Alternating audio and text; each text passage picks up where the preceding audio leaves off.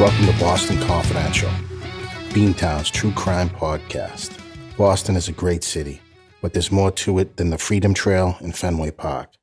There's a startling underbelly to the city, and Boston Confidential will take you on a guided tour of the hub of the universe, Boston, Massachusetts. Hey everybody, welcome back to Boston Confidential. My name's Barry McGuire, and I'm your host.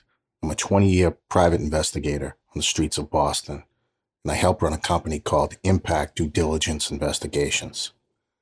If you need anything in terms of investigative services, feel free to contact me at Impact. If I can't help you personally, I'll certainly direct you to the right person or agency. All right, guys, before we get too far into the podcast, I want to try a little experiment. I'm going to give you a set of facts, and you gauge how much prison time you should get. All right, it's 1976. You've just been in prison for a string of armed robberies. You get to 1985, and you're out on a one-day furlough. Yes, Massachusetts in the 80s had furloughs for felons. So you're out on a one-day furlough. You decide not to come back. I mean, you got stuff to do, and you're going to do it. So you decide to pull 5 armed robberies while you're out on furlough. And while you're committing these armed robberies, one of which was in downtown Boston, you decide to shoot a security guard in the chest. So keep in mind, armed robbery in Massachusetts is at a minimum a 20-year felony. Some of these armed robberies you could get life for. All right, but let's just see if we can do the math. 5 armed robberies times 20 years, that's 100 years. Throw in, say, another 20 years in prison for shooting the innocent security guard at the jewelry store, right? So how much time do you think you'd get? And don't forget, you already escaped. So tack that on. So tack on another 20 years. I think we're looking at about 140 years of prison time when they finally catch up to you, and they do. So a year later, Dominic Cinelli is sentenced to 25 years in prison. Not the 140 that he deserved, but 25 years. Again, welcome to Massachusetts. You do all these robberies while you're out on a furlough, and you shoot somebody in the chest, and that's all you get. All right, so no big deal. You do your crimes. You do this whole spree. You shoot a guy in the chest. You know you're going to get pinched, and you do. You end up back in the joint. So is 1985 a good year or a bad year for you? You had some time on the outside. You enjoyed these robberies. You probably enjoyed shooting that guy in the chest. So we'll call it a wrap. So 1996 rolls around, and you're getting a little morose. You may never get out of prison on this nonsense that you've done, but you like it on the outside. There's drugs, there's robbing people, there's hurting people. That's where you need to be. So you've got to find a way to do that one more time. And you're a convict, so you do what you do best. You con people. So that's what Dominic Cinelli did. An hour after he was sentenced for all this madness that he committed during this furlough, he slit his wrist in a feigned suicide attempt. So in the only bright thing I've ever heard this goofball do, he made a legal pad look like a gun in some form or fashion and was able to take the pistol of a corrections officer.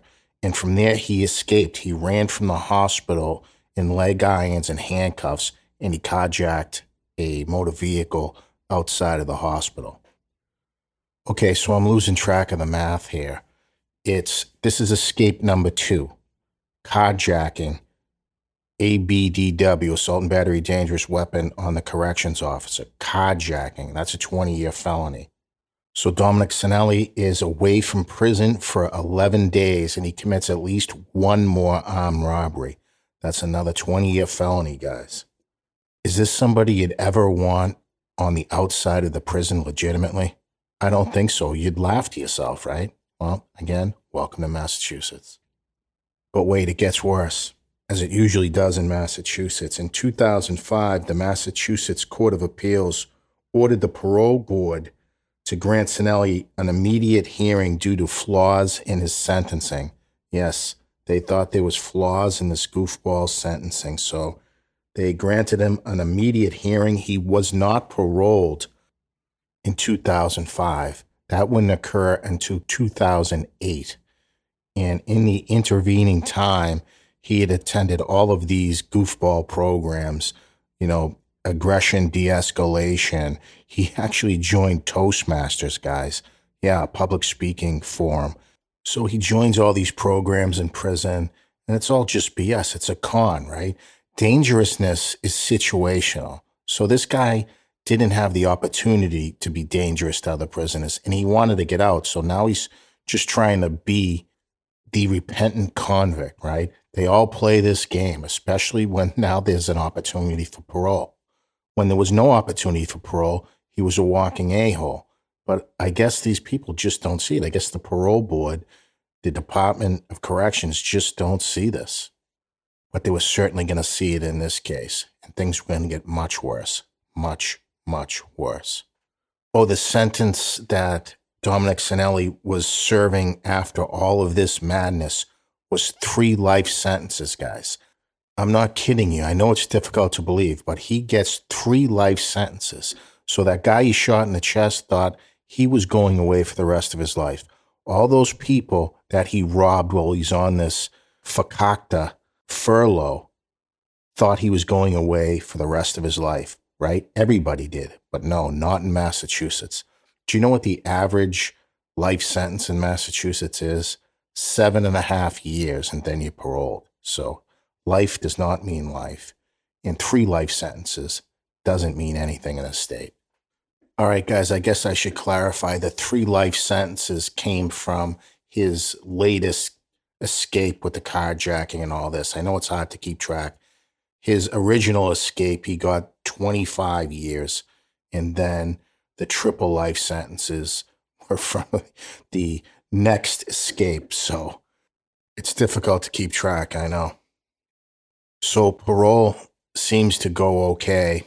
We'd later learn that it didn't, but from 2008 through 2010, Dominic Cinelli appears on the surface to be doing what's required of him for parole. So I'm assuming he's working, he's going to Narcotics Anonymous, Alcoholics Anonymous, and all that other stuff. But fast forward to December 26, 2010. It was the day after Christmas, and New England, the entire region, was blanketed in a blizzard. For most Bay Staters, that would have been a great opportunity to stay with family, hunkered down the day after Christmas, watch their nieces, nephews, kids open their presents, play with them. You can't go out, you're shut down, you might as well enjoy it at home. Well, not Dominic Cinelli. Dominic Cinelli and 2 other goofballs go to Kohl's in Woburn, Massachusetts, and they're not there to do some post-Christmas shopping. They're there to rob the place. That's right. They're there to rob the jewelry counter of Kohl's the day after Christmas. And you would think there wouldn't be a lot of jewelry there because most of it probably would have been sold. But Dominic Cinelli saw a score there, and he goes in there with a pistol. And there's another guy I'll tell you about in a minute being a lookout and all that. And there was also a driver. So Cinelli goes to the jewelry counter and he wants everything in there. He gives them a duffel bag. They comply, but he's very violent, at least in talking to them. He made them fear for their lives. I believe he would have killed them if they resisted.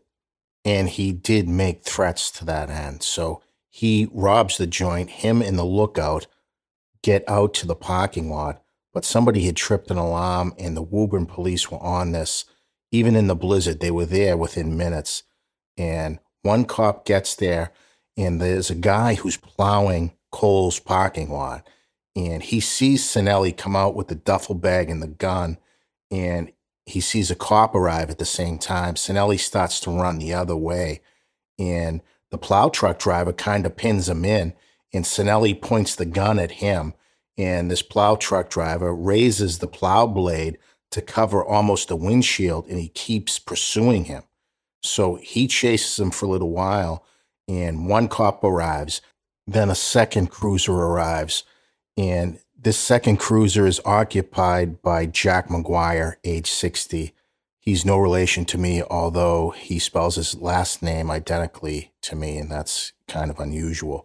But Jack McGuire, John Jack McGuire, arrives at Kohl's, and he ultimately engages Sinelli. I don't think Sinelli was going back to the joint this time, and he starts to fire his weapon at Jack McGuire. McGuire returns fire, striking Sinelli and killing him, but John Jack McGuire was struck 4 times in the chest, and he didn't have a vest on. A short time later, McGuire passes, and in his final act, he took Sinelli out of this world. I'm not going to say he took him with him because they're not going to the same place, but he killed Sinelli. And let me just tell you a little bit about John McGuire. McGuire was a multi-year veteran. Actually, he was set to retire 6 months from that day. 6 months, and this a-hole, Sinelli, takes his retirement from him and from his wife. McGuire's family consisted of his wife, Desiree, a son, Brian McGuire, and a daughter, Tara McGuire. Jack McGuire was 60 years old, and again, I don't want to repeat myself, but he was set to retire from the job. And I think I forgot to mention, McGuire had a brother, Charles McGuire, so there was a lot of grieving going on. And when it came to light exactly who Sinelli was and how many breaks he had gotten, how many crimes he had committed, I mean, this guy must have had 250 years prison time up against him, and he gets out on parole. When the media get a hold of the fact that this guy was out on parole for such heinous crimes, the whole state just went insane. Because when you juxtapose the lives of the two men, Jack McGuire and Dominic Sinelli, man, one was deserving of his retirement. The other one needed to be under a prison. So just such a sad case, but it is so Massachusetts. Jack McGuire was described by his colleagues as a cop's cop. Further described really as somebody who you'd want to respond to your house if something was wrong, right? He was slow to anger. He knew everybody in town. Everybody knew him. Good people, bad people.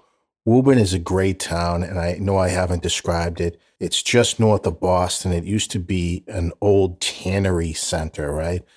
If you remember the book in the movie, A Civil Action, that is where the majority of the movie took place, in Woburn, Mass.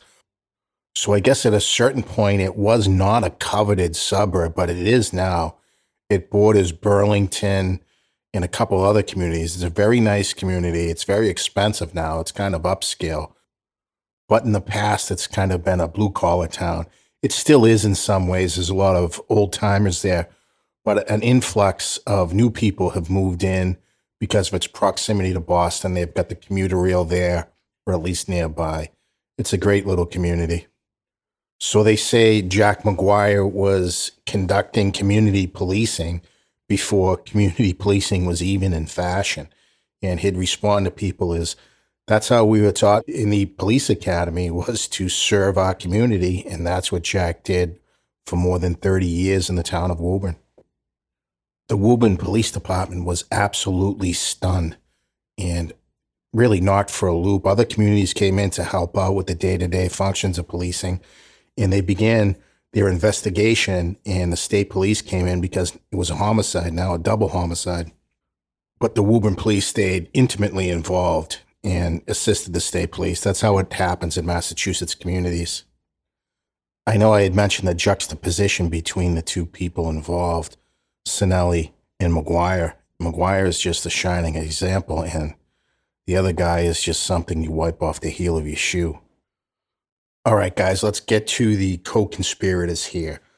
The first on the hit parade is Scott Hanright, Hanright, and he was said to be the lookout.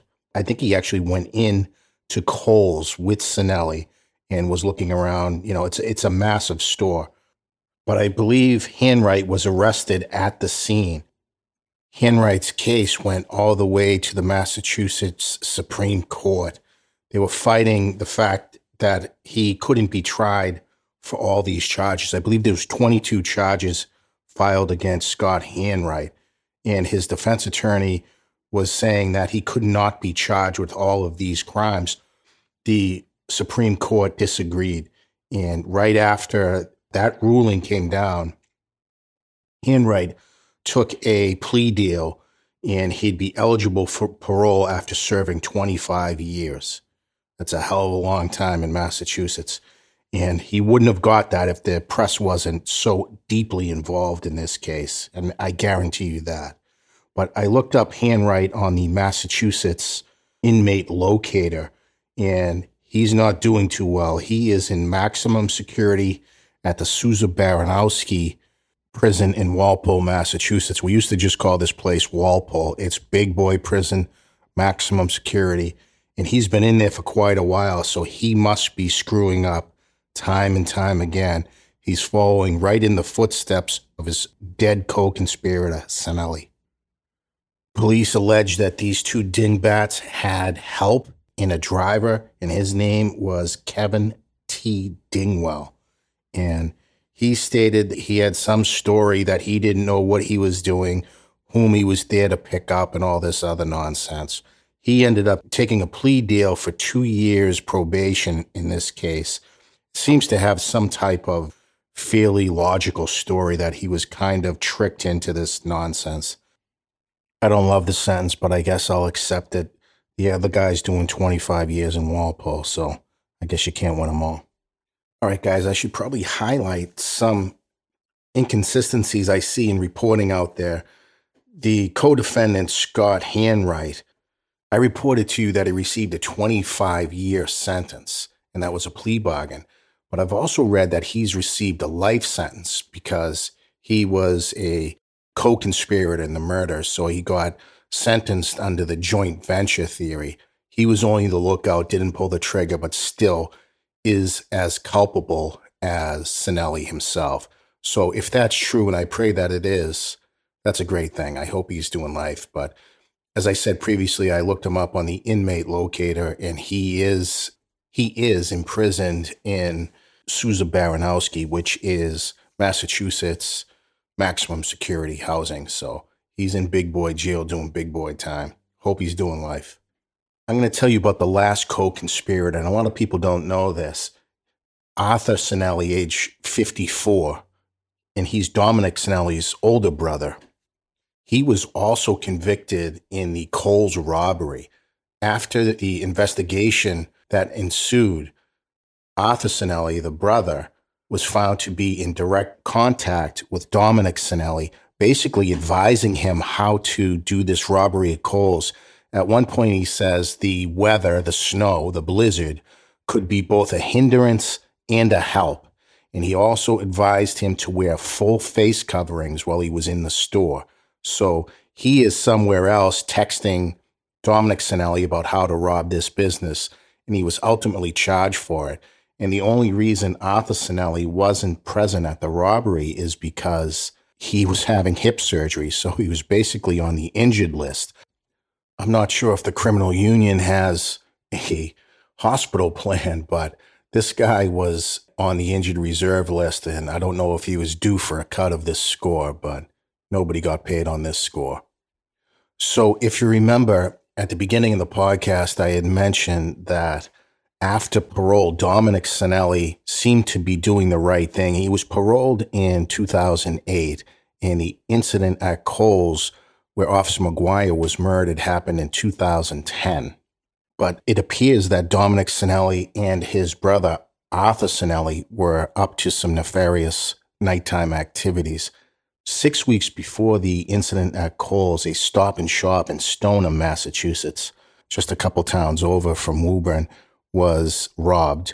And it was robbed by both Arthur Sinelli, who was captured on videotape limping. Remember now, this is just before his surgery, his hip surgery. So he's clearly caught on videotape as he stood outside, either just in the market or outside the manager's office. And Dominic Sinelli went in with a gun and robbed the manager and held the teenage employees at gunpoint.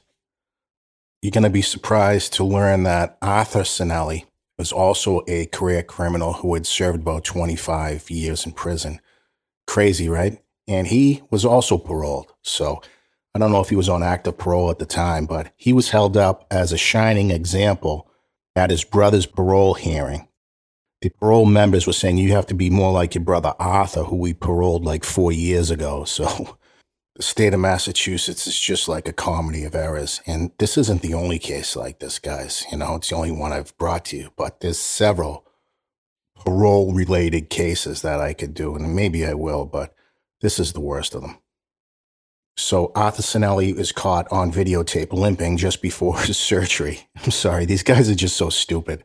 It's almost funny. How do they get away with anything? So both Arthur and Dominic robbed the Stoneham Stop and Shop, and guess who else worked at the Stop and Shop in Stoneham at the time? And I'm sure this is pure coincidence, but Scott Hanwright was an employee of Stop and Shop in Stoneham. I don't know if he was working that night, but I'm sure it's just a coincidence, guys. Don't draw any conclusions from that. Despite the fact that they had inside information as to when the manager had collected money from all the registers and put it in the safe. They knew somehow, the robbers knew somehow at 9 p.m., about an hour before closing, that was the deal. I'm sure it wasn't Scott Hanwright who did that, though, right? To be quite frank, as far as Arthur Cinelli goes, I've lost track of how much time he got. He was also involved in a drug ring where he seemed to be taking relatively small amounts of cocaine from Massachusetts to New Hampshire and selling it in 10 grams, 5-gram increments. And he had eventually sold these drugs to a federal police informant, and that was in 07, 08. And I know it was a 20-year felony. I don't know how much time he ever got. I'm just lost with all this. There's so much time floating around, and all these goofballs get paroled anyway. So I think I mentioned previously, Arthur Cinelli is serving his time not in a maximum security, but in a medium or low security at the Gardner House of Correction or the Gardner Prison. I know they've got an attached farm and all this. I don't think it's very hard time up in Gardner. At least that's what I've been told. As big of screw-ups as the Cinelli brothers are, they started out pretty well in life, and there's a strange coincidence among the McGuire family and the Cinellis. Jack McGuire's dad was a police chief of Woburn, Massachusetts, and conversely, the Cinelli's dad, Arthur Cinelli, was a pretty esteemed Boston police officer, and people said he was a great guy on the job and a good dad, and I believe he raised his family in East Boston, Massachusetts. Arthur Cinelli, much like his younger brother, got caught up in drugs pretty early on, but Arthur Cinelli is said to have been more of the hard ass of the group. In 1981, Arthur Cinelli was convicted of a armed robbery of a police detective in Medford, Massachusetts. Arthur Cinelli and a co-defendant robbed Richard McGlynn, who was working a paid detail, basically as a private entity if you're from outside of Massachusetts, working mostly, I guess, as a security guard, and he was doing a drop from a liquor store to the bank holding about $20,000. Arthur Cinelli shot Detective Richard McGlynn 4 times in the chest. McGlynn was a married man and had 8 children, and Arthur Cinelli almost took him from his whole family. That's the incident. He went to the can for 25 years, and I believe that happened in May 1981. So another shining example of Massachusetts' parole system and criminal justice system in general. It just has to be so frustrating to the police, right? They've done a good job. They caught him conducting that robbery in 1981, right? And he goes away and he doesn't serve his full sentence. He almost killed that cop, And same thing with his brother. Shoots somebody 4 times in the chest while he escapes from prison. And he is still entitled to be paroled to harm more people. It's just insane. These were 2 career criminals that deserved to be where they were. I don't know why we think they deserved something different. They've done it time and time again. It's just insane. And the only reason Cinelli isn't going to get parole again is because of the media attention on it. It would just make everything look bad. So, okay, I guess we should move on from the Cinelli brothers, and I'll tell you about the aftermath. The Woburn police were devastated. The media was up in arms. The whole Commonwealth was up in arms, knowing that these 2 violent career criminals were set upon us by people we pay to make these determinations if it's safe to release these people, and you knew it wasn't. He got out before. You didn't let him out. He escaped, and he hurt people then. Why would you think he wouldn't do that again? So the media uproar forced Governor Deval Patrick to make some immediate changes on the parole board, and I believe he fired 2 members of the parole board immediately, or almost immediately, I suppose. There was some changes legislatively as well, but Massachusetts got back to releasing murderers again, probably 2 years later. There was uproar from the criminal justice advocates that they're murdering clients and not being released as they had been in the past. So that took about 2 years to get back to normal. And I'd go into all the supposed changes they made. It's just nonsense. They just wanted it out of the newspapers. It was just like the DCF scandal, Department of Children and Families, where social workers were not making their appointments with clients in need. This ended up killing Jeremiah Oliver near Leominster, Massachusetts, and Bella Bond in Boston, Massachusetts. And the same Governor, Deval Patrick, hired a hack to fix those problems, and they just wanted this out of the newspapers, and that's it. And that's what they got. And so after everything died down, those 2 parole board members who had been fired, I know at least one of them got their job back. I don't know what happened to the other one. He's probably back on there, but it's all meaningless. To be quite frank, I can't wait to get out of this state. It's just so asinine. So I guess, legally speaking, there's been some changes in the parole board, parole measures and all this, but you still do about half of your sentence or less. So if you see somebody getting 10 years, they're probably doing 4.5. That's just how it goes here in Massachusetts. I don't think that's duplicated down south or out west or even Midwest, because they seem to have some level of sanity, right? If you had just kept the Sinelli brothers where they belonged, Jack McGuire would still be alive today. But for the Massachusetts Parole Board, Officer McGuire would be alive, probably living in Florida with his wife and enjoying his life. But instead, he had to shoot it out in a parking lot in a blizzard the day after Christmas with a lifelong, heavy criminal, drug addict, alcoholic.